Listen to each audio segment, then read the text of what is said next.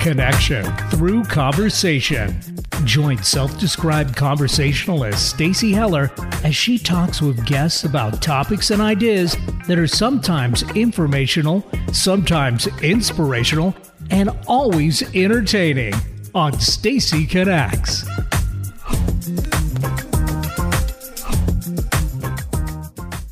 Hey everybody, welcome to Stacy Connects. So I just have to, before I get into my intro, say, hi, Mom.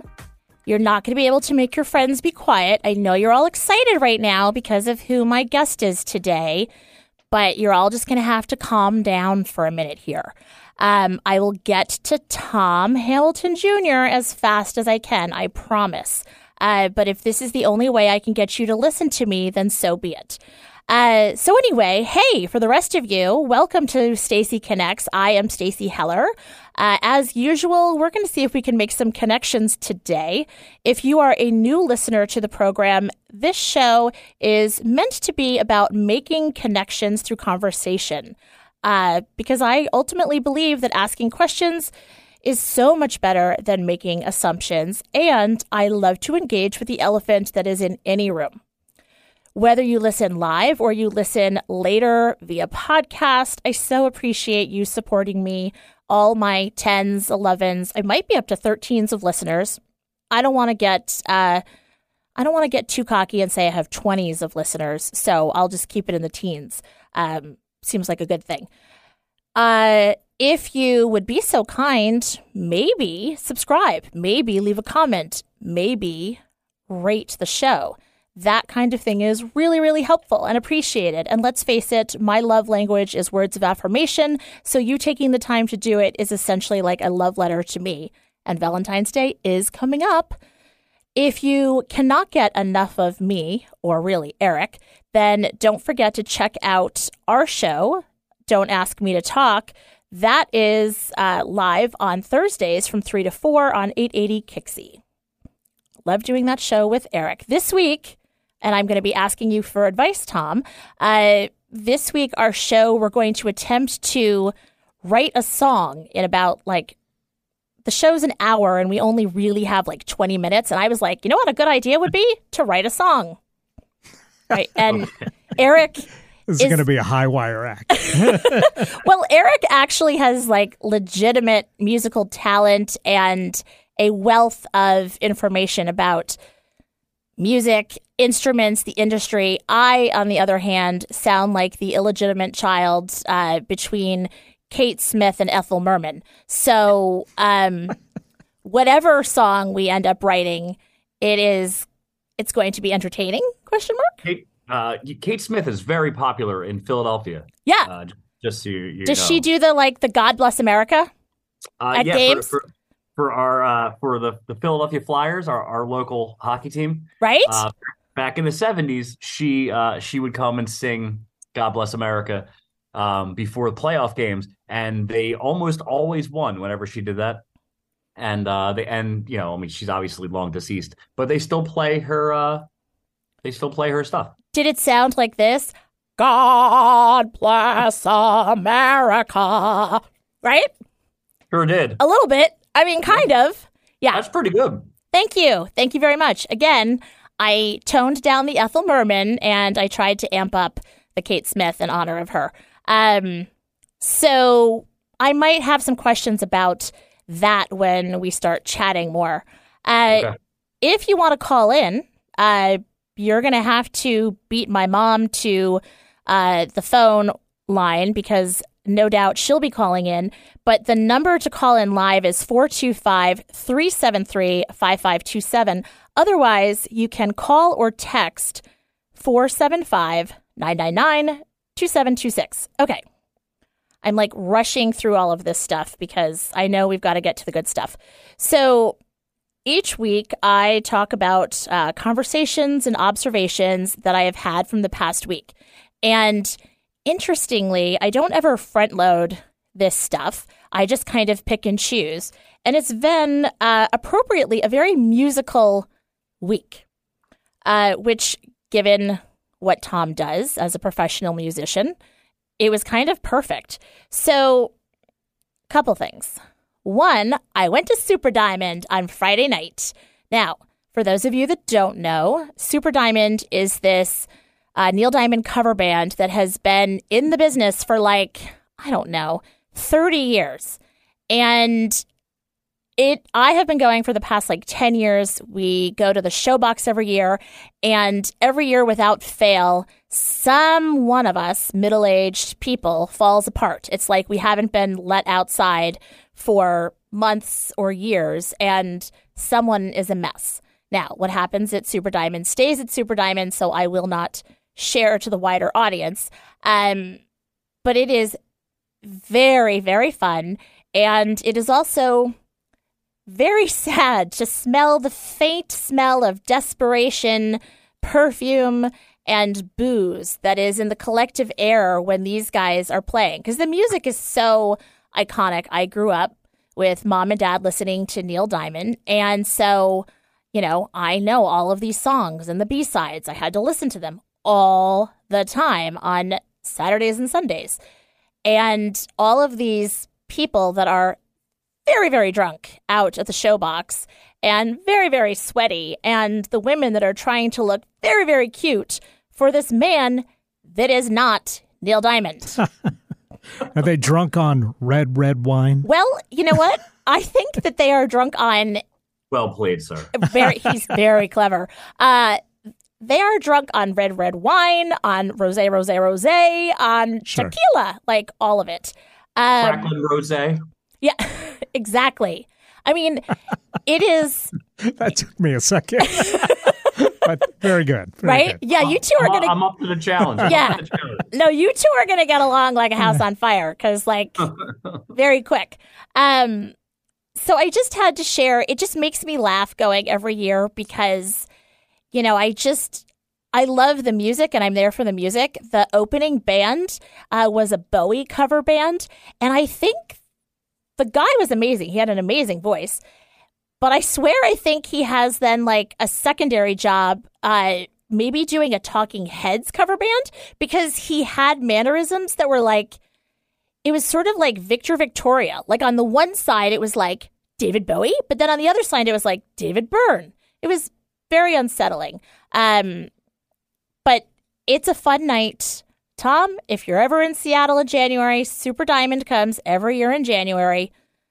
This is just like clockwork. Every January in Seattle, I can see the premier Neil Diamond cover band. 100%. I mean, okay.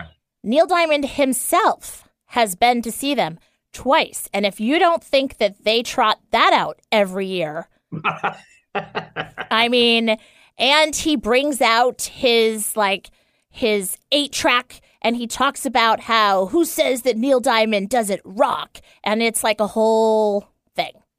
Okay, a lot of sequins, an impossible amount of sequins. I will send you pictures, and you're welcome in advance. So that was one thing.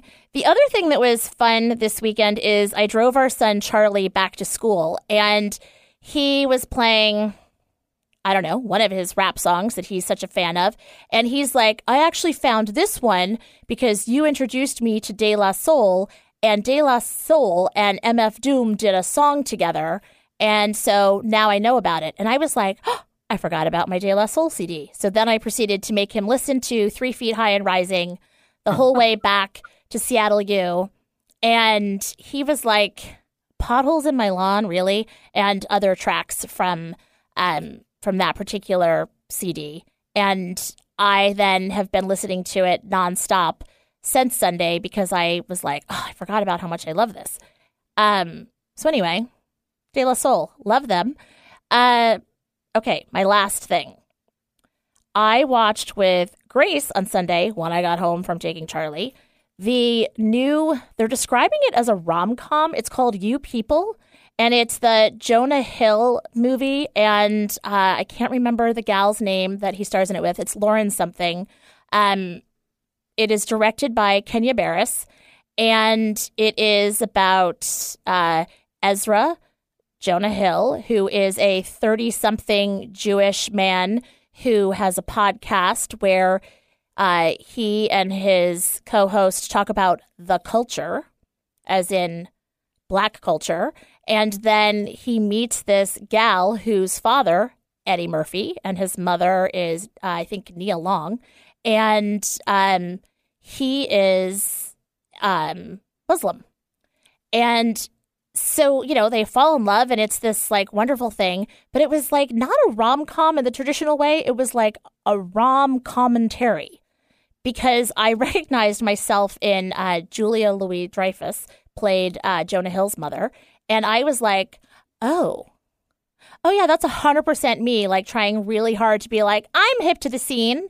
And like it was really done in a great way. I highly recommend that you watch it and don't think of it as a rom-com. It was just an interesting thing to see that in an effort to maintain the traditions that we grow up in. But then, we're supposedly the melting pot, right? And so then melting and mixing these traditions and how older generations make it really difficult and forget that at the end of the day, all you need is love. I need my horn section back here. But it was a very good movie. Eric, did you see it? Have you heard of it? I'm hearing of it now. It looks like it's got a good cast. It's got an amazing cast. David Duchovny in there, Julia Louis-Dreyfus. Yep. Gotta love her. But no, I haven't seen this. I'll possibly check it out. It's great. And there was this one moment in the movie where Jonah Hill, he's got a ton of tattoos. I don't think I realized how many he had. And at one point, his sister's name is Beanie Feldstein. And his arm is in such a way, and like the tattoo was like, "Hi, Beanie," or something like that. And I was like, oh, not even product placement, like sister placement in the movie, which was very cute. So anyway, I personally really liked it, and I appreciate it for entertainment purposes. And then I also appreciated it for purposes of sitting with my daughter and having these kinds of conversations and seeing myself, the good, the bad, and the ugly, in some of these characters. So, okay. Yes, Mom, I'm done talking. Okay. I'm not even going to share a Stacyism this week because, honestly, I know that Mom wants me to get to chatting with my guest, who is Tom Hamilton Jr. And Wait, so... What's a Stacyism? Oh, you don't know about my Stacyisms? No, you can't skip the good stuff. Oh my gosh. No wonder my mother loves you. Also, Stacy, can you see me or can I only see you? I can see you. You are looking like a musician in a dark cave. I'm in my studio. Yeah, it's a dark cave. But dude, we have the same phone case. Oh, look at that. Oh my gosh. Isn't that cute? Twinsies. And part of the darkness is our TV is dying, so. Oh. Oh, yeah. I mean, it's not that dark here. Yeah. Oh. It's pretty well lit, Tom, so. Okay. For a studio, for sure. Okay. Well, then I'll share a Stacyisms. Or a Stacyism. So thank you for asking. A Stacyism is 100% some piece of life advice or some bit of wisdom or philosophy that I have 100% stolen from someone else and manipulated it to be mine. And so this week's actually comes from my therapist. And we were talking about, changing some of the things that I do, how I react to things or what different behaviors are, how I respond, all of these things. When we had my session this week, I was telling her this story that I was 100% sure I was the hero of. And she's like, you're not the hero of this story. And I was like, oh, seriously? So I think I subconsciously knew that. And we were talking about the behaviors that I have. And she was saying that you can't change the behaviors that you have out of judgment. So that's never going to be a motivating factor for doing something. Let's take it as simple as, you are trying to not eat so many cookies, or, you're trying not to be passive aggressive. I'm just throwing that out there as a suggestion, or whatever else your thing is. if you're judging yourself and you're like, ugh, I do this all the time, that isn't going to change the behavior. You have to do it because you feel to do it and because there is love, dare I say it, for yourself and the other person that you're engaging with in the moment. And so the only way that you can really change your behaviors is by having love for yourself and for the others that you are interacting with. So that's a Stacyism. I like that. Can I ask you questions? Yes. Okay, great. How long have you been in therapy? Well, let's see. Mom had me in 1970. I would say I started going to therapy when I was in college. And then after I left college, I was like, something is not right. And so started going to therapy, and I've gone on and off for years. That said, the gal that I'm working with right now, I would make an argument that there's something about like right time, right place, right circumstances. At 52, almost 53, I am running out of, I think the expression is F's to give, and I'm getting frustrated with myself, and I'm like, I have things to do and I'm standing in my own way. And so this gal that I'm working with, the work that we're doing, I haven't ever cried as much as I've cried in the past 6 months. However, there's been a huge amount of movement. That is awesome. Yeah. What about you? Are you a therapy fan? I went to therapy in my early 20s. I have pretty severe social anxiety, and I certainly have pretty intense bouts of depression, as a lot of musicians tend to. Yep. I went for a while in my early 20s when I started having like Tony Soprano level panic attacks in my early 20s, like passing out type of stuff. So I went then, and then because I was a musician and poor, I couldn't afford insurance anymore. Like all the insurance laws changed in the late 90s and early 2000s, and then I couldn't afford insurance anymore, and I stopped going. But I was I was on medicine for a little while. Yep. And I, only speaking for myself, I didn't enjoy the the down the middle part of it. I was always okay. I was just fine. Right. But I don't know if it was. I don't know if it was just because I was so accustomed to it, or maybe it was the romanticizing it because I was, a quote unquote artist. But the life was always a little more entertaining when you're teetering on the edge of something. So relatable. This was the other topic that we discussed in therapy this week when it was suggested that perhaps I love the drama, and I was like, okay, rude. I am an excellent producer. I am a natural producer. I know what tells a good story. And I kept saying I don't like drama. And, every time these phrases and these denials came out of my mouth, I was like, oh, 100% I like drama. And I had to make kind of have this moment where I realized in a way I like drama. And I'm with you on the high highs and the low lows. It's almost like the high highs help you appreciate, there's something about feeling. If you deal with depression, which it sounds like you do and I do, then you're so used to stuffing your emotions and not feeling things because it's so uncomfortable that in a weird way, when you have a low low, you're kind of grateful that you're feeling something. And when you have a high high, you're like, okay, all right. At least that's my experience. And so I'm totally with you on the drama of that roller coaster ride. Well, yeah, it's the, I won't say that I don't, it's not that I wouldn't phrase it that I love the drama. I like the idea of being able to touch the full experience, like, Mm-hmm. and it's like the thing of like, I signed up for the ride, like I understand that every action has an equal and opposite reaction. So if I'm gonna feel the highest of highs, I'm also gonna feel the lowest of lows.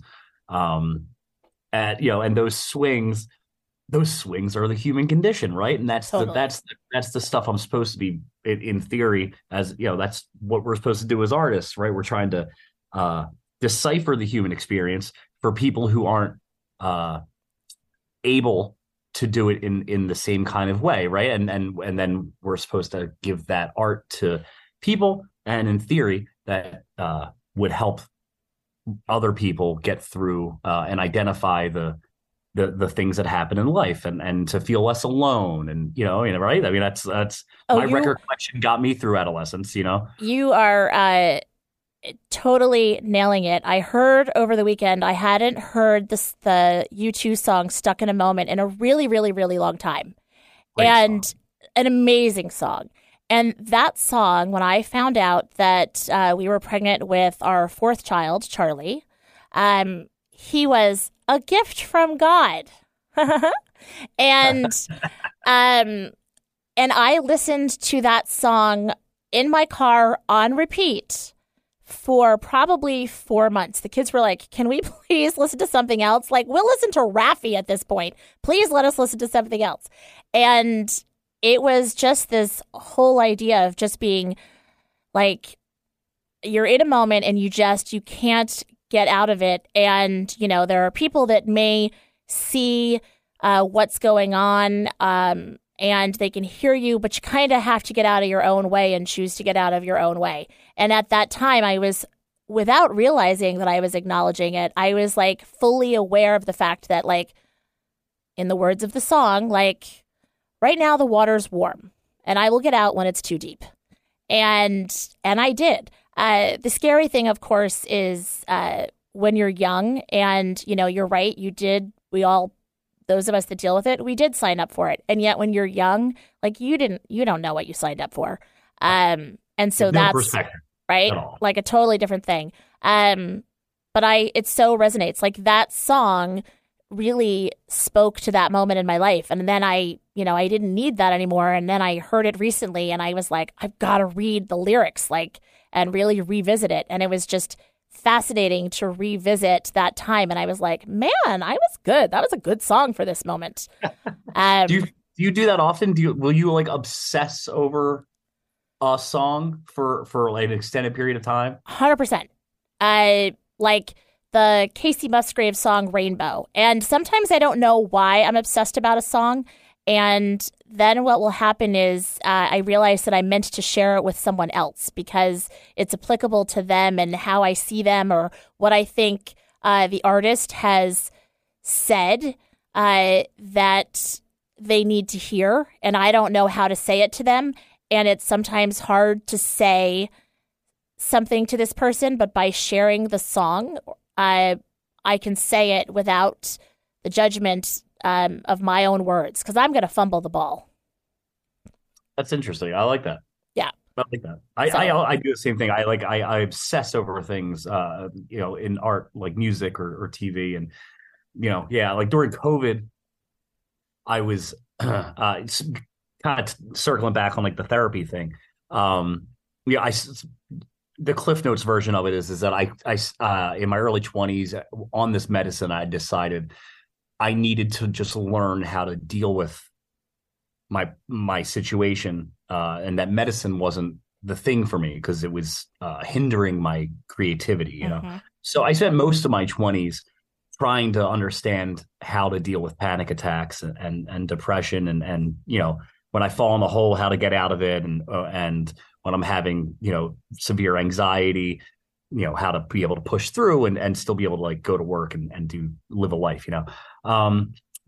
So, and through that process, I developed the muscle of self-reflection, right? Of Yep. self-awareness, of being able to look in the mirror and have those hard conversations with yourself.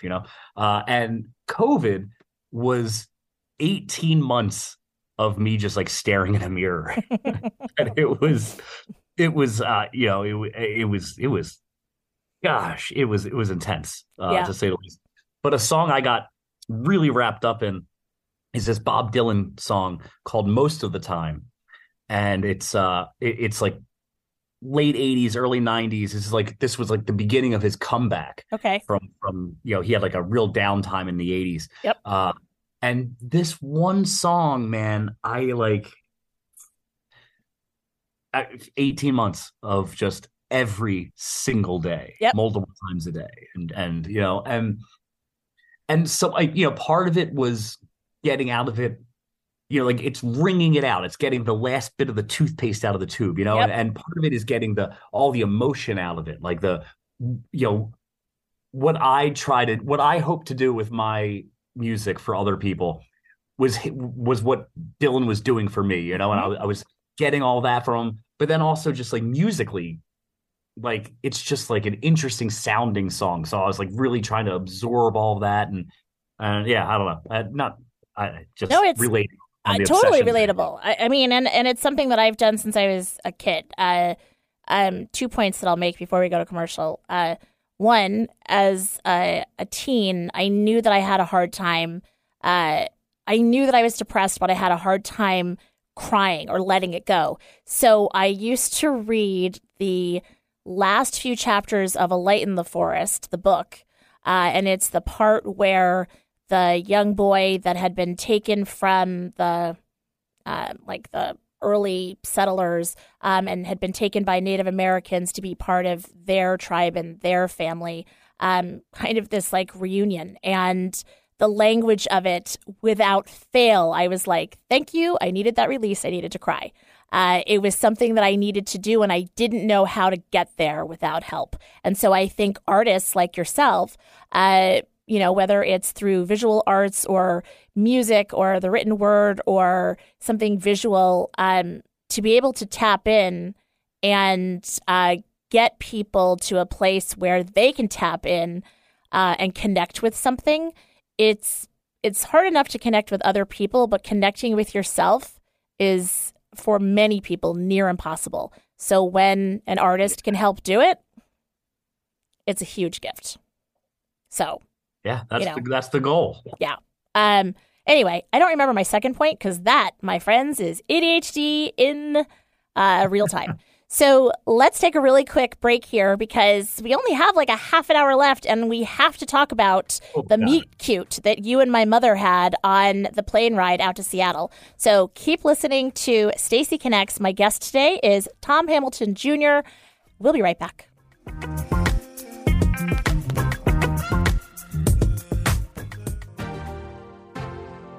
Do you feel challenged by the thought of getting ready every day? Want to make a great first impression, but don't feel your wardrobe represents who you really are? Does the thought of trying to find great clothing that fits your body and lifestyle have you overwhelmed? Michael Bruce Image Consulting is a premier image consulting company that can help you get your style back on track. Contact them at michaelbruceimageconsulting.com or call them at 425-214-4155 and start that conversation today.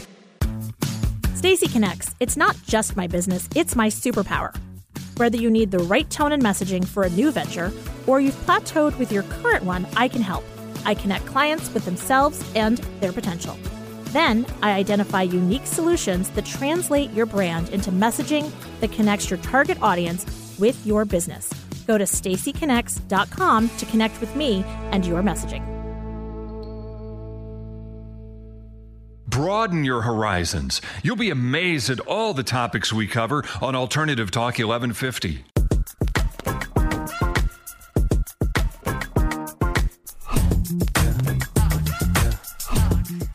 Welcome back to Stacy Connects. Today, my guest proves that my ability to connect with people is genetic, because my mother is the one who is responsible for Tom being on the show today. So the short story is that Mom was headed out to visit me and the family in Seattle, and I think she was in first class, which was like kind of new for her, but she had broken her wrist before and had a surgery. And so she was like, darn it, I'm going first class.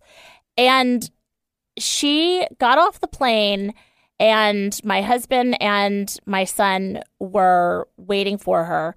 And she was like giddy with the fact that she had met this nice young man who chatted with her the entire time, was so attentive and interesting, and listened to what she had to say, generously said, can I take you to the baggage area and help you with your bags? I mean, my mother was like, he gave me his number. He's super cute.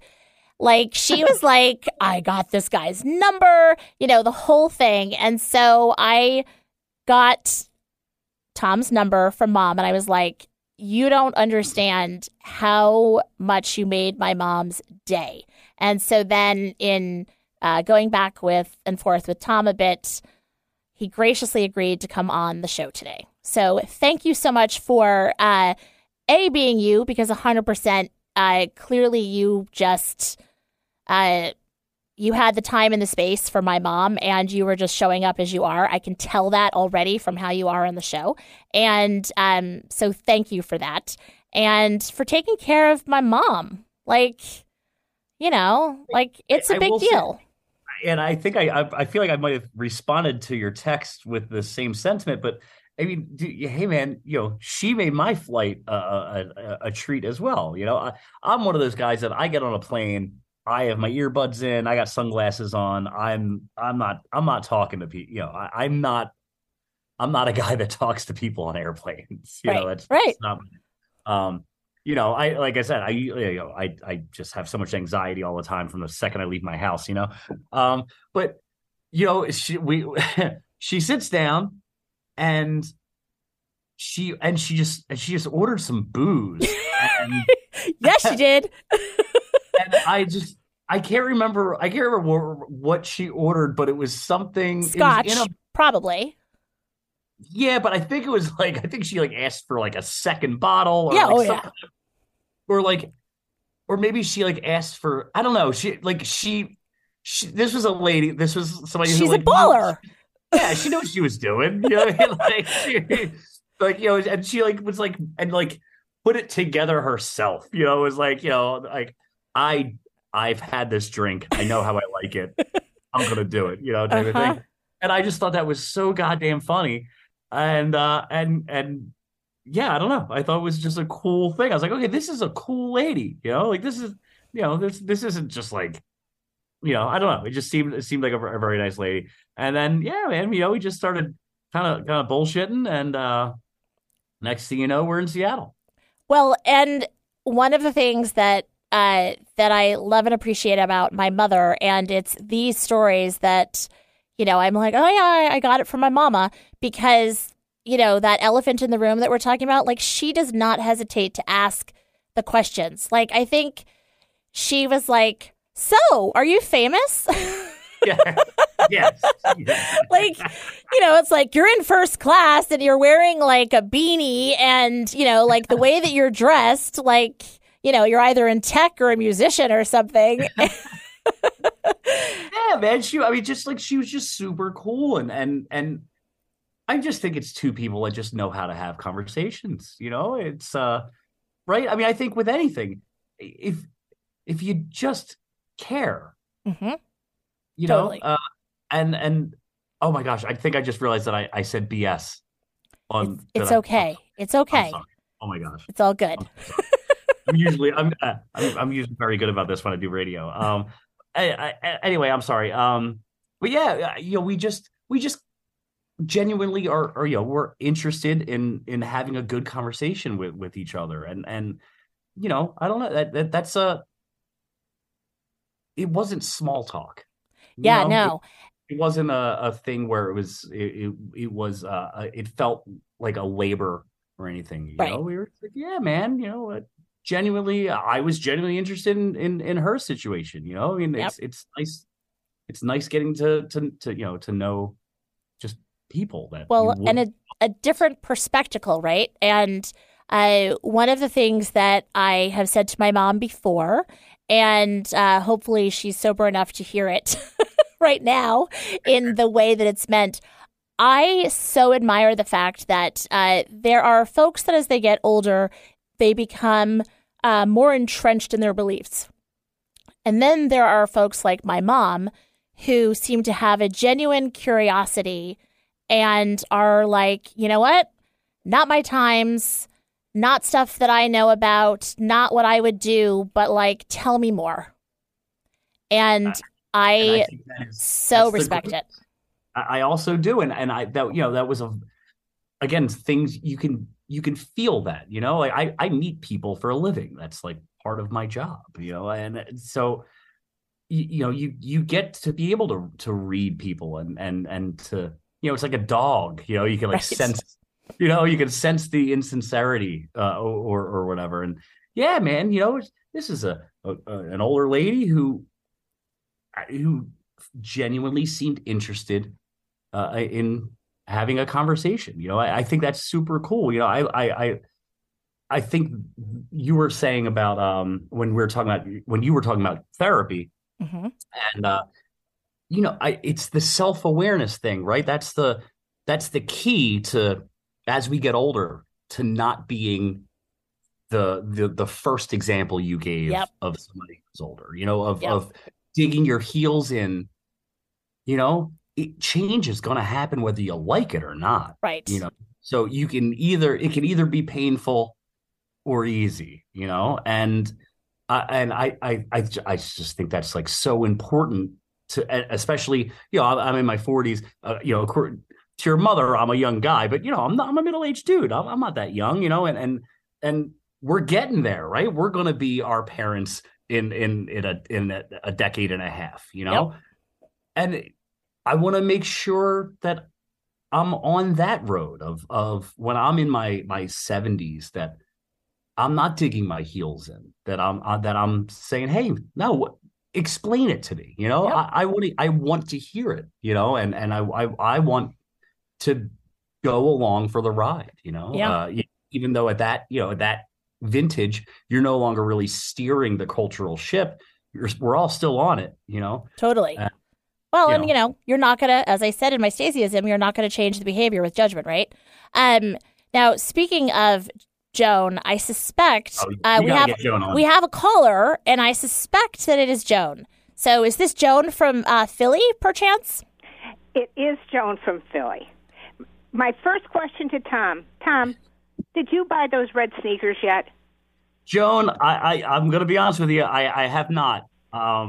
I have looked. I've been out shopping. You're doing it, but let me know so I won't worry about it anymore. Okay. Because if it was her, she would buy the red ones and the blue ones because, you need multiple. I'm thinking like a nice suede, old school Puma vibe for you, Tom. I used to have red Pumas. See? You did? Well, where are they? This was in 2001. They have gone the way of the dodo. But let me tell you, kids, it was one of my most exciting. It was such a great experience flying out with you. In fact, I want to let you know every time I'm going to fly to Seattle, and you could book a trip up there for another tour. I will be happy to try to coordinate. Okay. I can connect you with my agent. We can get everybody on the. We got a spreadsheet together. Oh, that's perfect. She will do your looks. She'll say to your agent, he needs red sneaks. So if you could just get on that'd be great. No, a lot of things. No, tonight's program, I love it. I really do. And I have friends here who are listening because I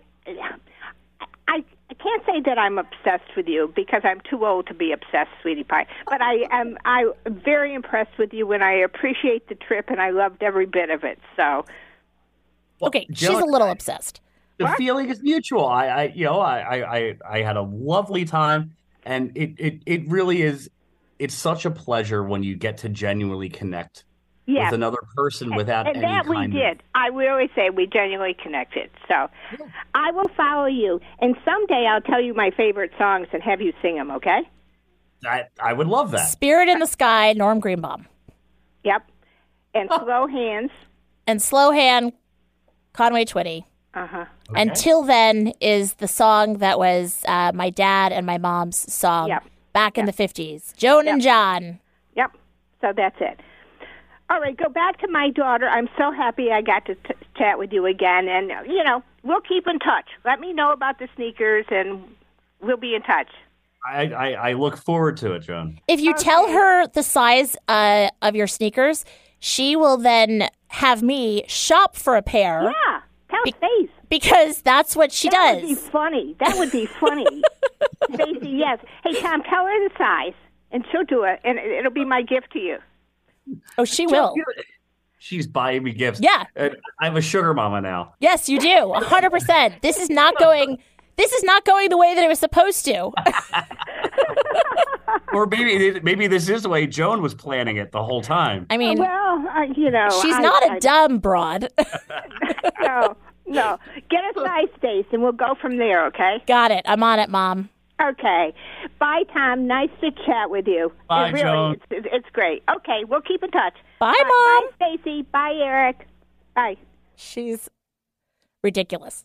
I love that you just called your mom a broad. Also, that is just fantastic. Oh, in our family, we have lost all sense of decorum because I don't know, we're adults, and she is every bit a lady, which is why it's okay to call her a broad. And the time period too. I mean, right? I feel like when she was in a younger version of herself, broad was the term, right? Oh yeah, totally. Check out the gams on that broad, right? Look at that broad dancing on a table, 9 months pregnant with a cigarette and a scotch. Oh wait, that was my mother pregnant with me. She was smoking for two. Yeah. Oh yeah, 100%. True blues. Okay. I would actually like to know about what you do and who you are. I mean, my mother did the heavy lifting and said, "Are you famous?" And you shared that you are a musician. And I purposefully, when I have guests on the show, don't do a deep dive because with my business, what I do for a living, so you know, is I don't talk for a living. I work so that I can talk. Really? Yeah. So what I do is I help people identify what their core brand is, and then I help them find unique ways to express it.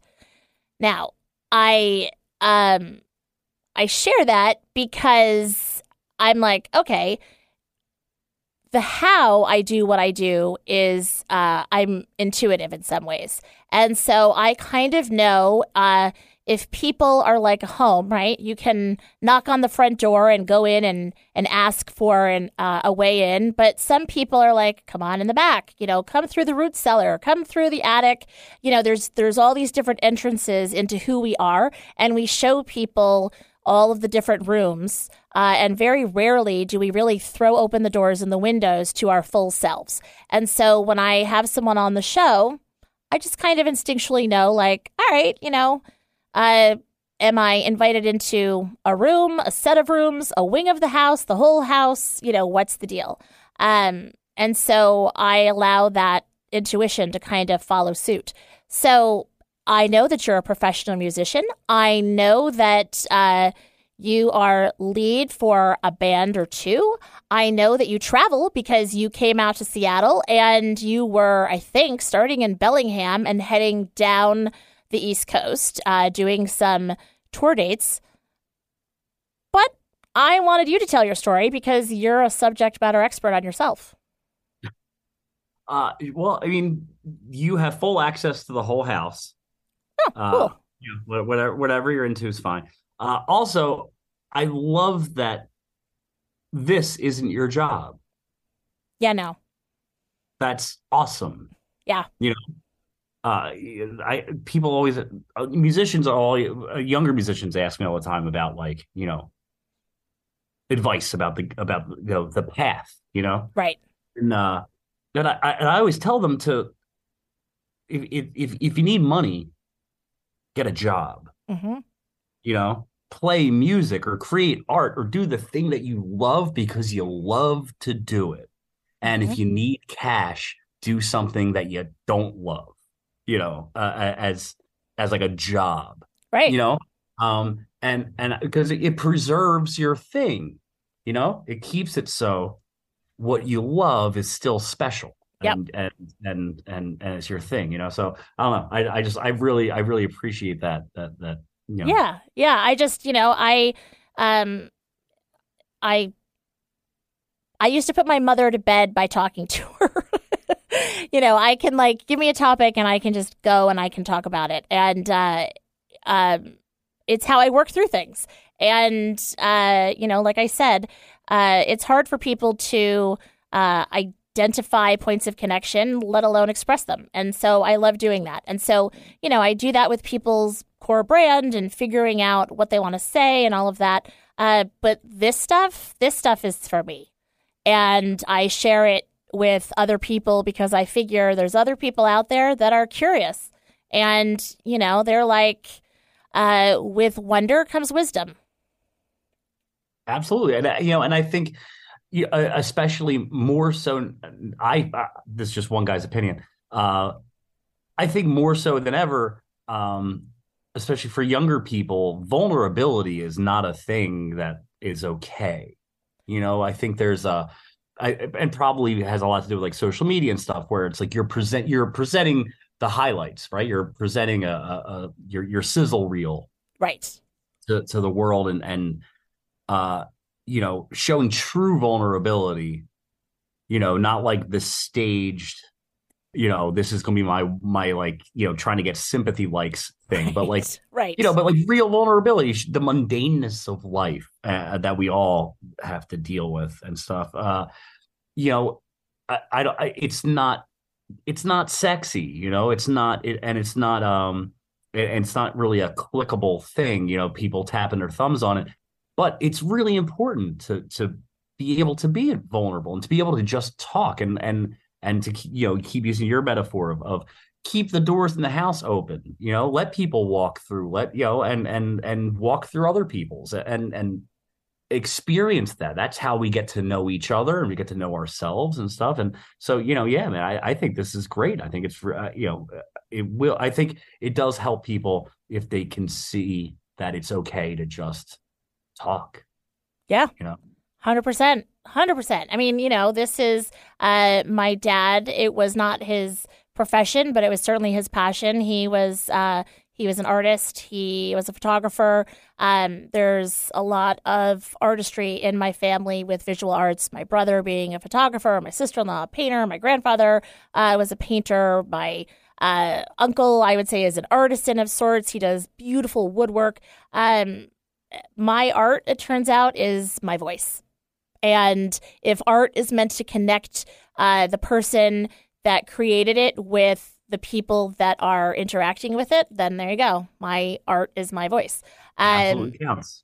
So when did you figure out that music was your connection point with other people, or did it help sometimes, especially given what you've shared about your anxiety and whatever, people think that if you're a musician, you're putting yourself out there, but you're also creating some boundaries for yourself. So which were you doing? Creating connection or creating boundaries? My dad, when I was growing up, my dad was a musician, not in a serious manner, just, he loved music and he grew up playing the drums and taught himself, to get around the guitar and get around a bass and whatever. And he started my brother, my older brother. I have an older brother who's 4.5 years older than I am. He started him on drums when he was 6. And by the time he was 11, he was better than anyone else his age. There weren't other kids in my neighborhood that could play with him, really, Right. I grew up in West Philadelphia. And so my dad put a band together around my 11-year-old brother of dudes his age, guys that are in their late 20s, early 30s, to play in a band with my 11-year-old brother. By this point, I had started playing drums because that's what my brother did. I just always looked up to him, and there was always a band. There was always a band in my house. Mm-hmm. All throughout my adolescence, it was my dad and my brother's band. And then as I got to being like 10, 11 years old, my brother switched to guitar, which therefore then I switched to guitar because he did. Naturally. And it was just what you did. Yeah, my neighborhood wasn't the best, for sure. Mm-hmm. And this gave me something to do. I wasn't necessarily getting in as much trouble as the other kids in the neighborhood because I was playing music. Right. By the time I was in my teens, I was playing shows 2 to 3 weekends a month. So I'm in school all week. I had a part-time job working at a bowling alley, and every weekend I played gigs. I love it. And it was just a vocation. It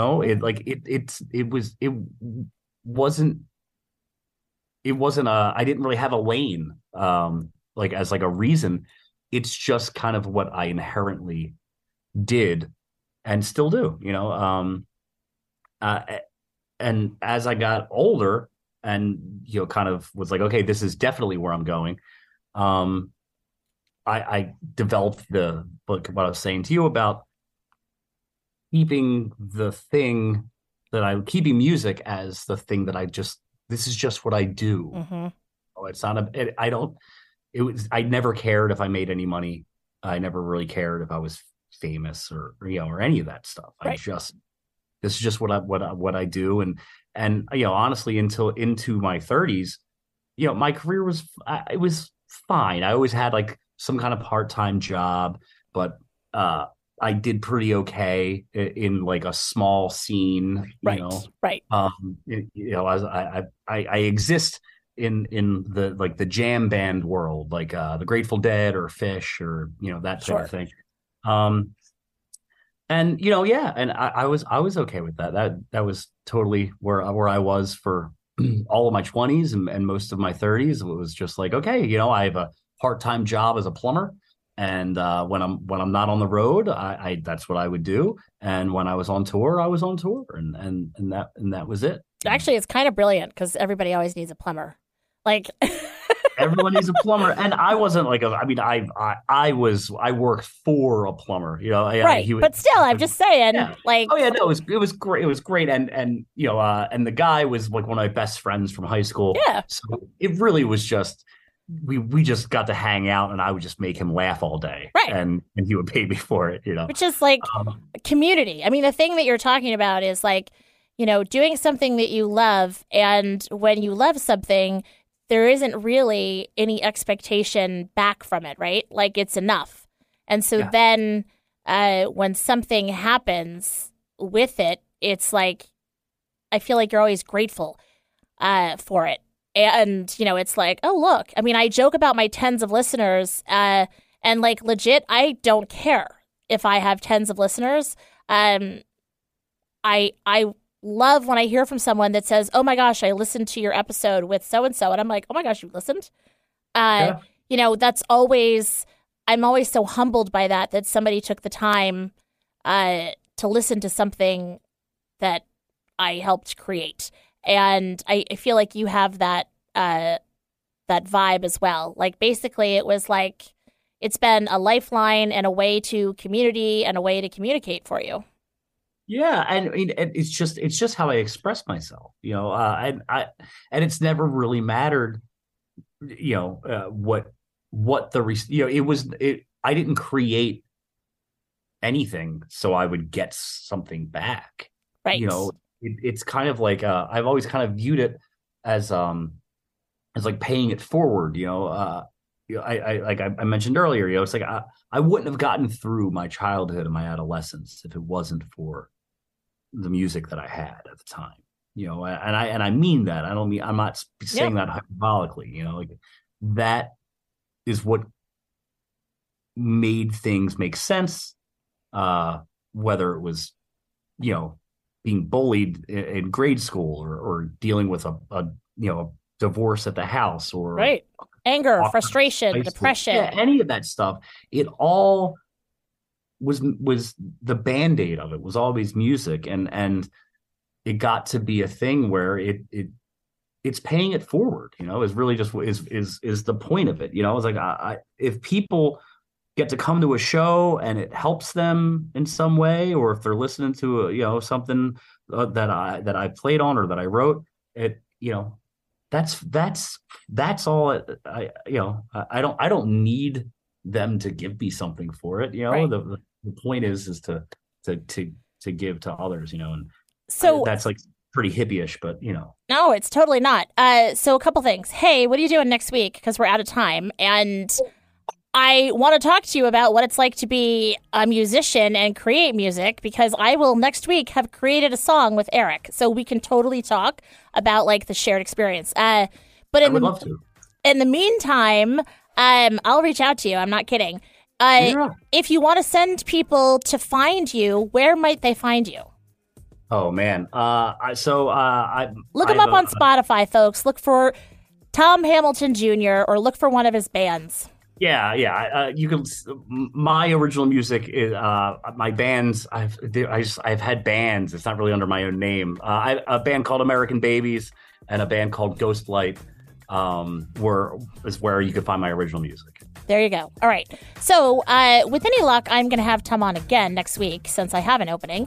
And but in the meantime, thank you so much, Tom, for being you, for being a gentleman, for taking care of my mother, and for coming on the show. Thank you, Eric. Everyone, stay connected and have a great week.